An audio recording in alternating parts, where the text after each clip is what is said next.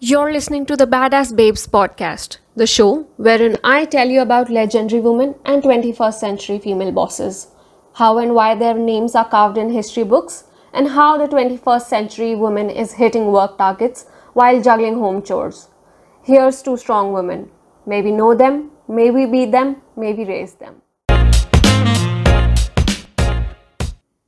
Welcome to another episode of Badass Babes podcast, and today we're going to be talking about another legendary boss babe who loved the skies so much that she became a pilot.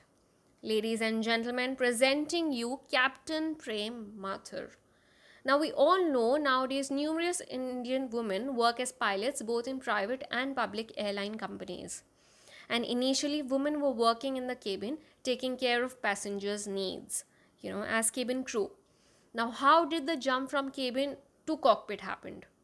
It all started with Captain Prem Mathur, whose continued efforts and passion made her become the first Indian woman commercial pilot in 1951, exactly 4 years after India's freedom from the British.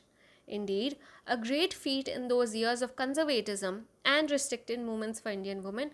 Above in the Indian sky, women in the cockpit was unthinkable in the 1940s and 1950s. Now, certainly in the area of commercial flying, Miss Mathur was a trailblazer. She received her pilot's flying license in 1947 from Allahabad Flying Club. Her ambition was to join a commercial airliner as a pilot. Incidentally, she was first Indian woman to have received a commercial pilot's license in India. And in the initial stages, the results were not encouraging. She kept receiving a barrage of regret letters from the commercial airline companies. The commercial airliners, it is said, did not want to take risk by employing women pilots. The excuse was the passengers won't be comfortable sitting in the airliner with women in the cockpit.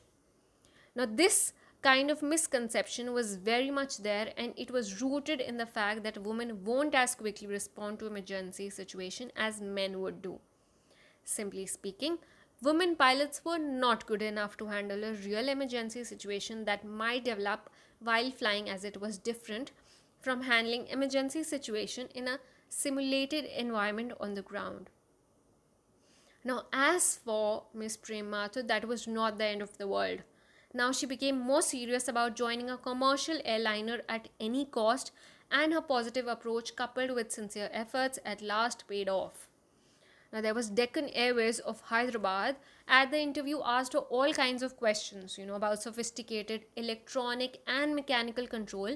And being knowledgeable as she was, initially she was hired as a co-pilot in 1951. Earlier, she won the air race in 1949 conducted by the Aero Club. However, the company was reluctant to giving her full command of the cockpit even after fulfillment of the required hours of flying by her. While with Deccan, she had the opportunity to fly distinguished personalities like Lal Bahadur Shastri, Indira Gandhi, Lady Mountbatten, and likes. Now, a disappointed Mathur left the job and later became a pilot of well-known industrialist who was G.D. Birla. And she flew his private aircraft, and she was stationed in Delhi. And after a short stint, she joined the Indian Airlines as a pilot in 1953.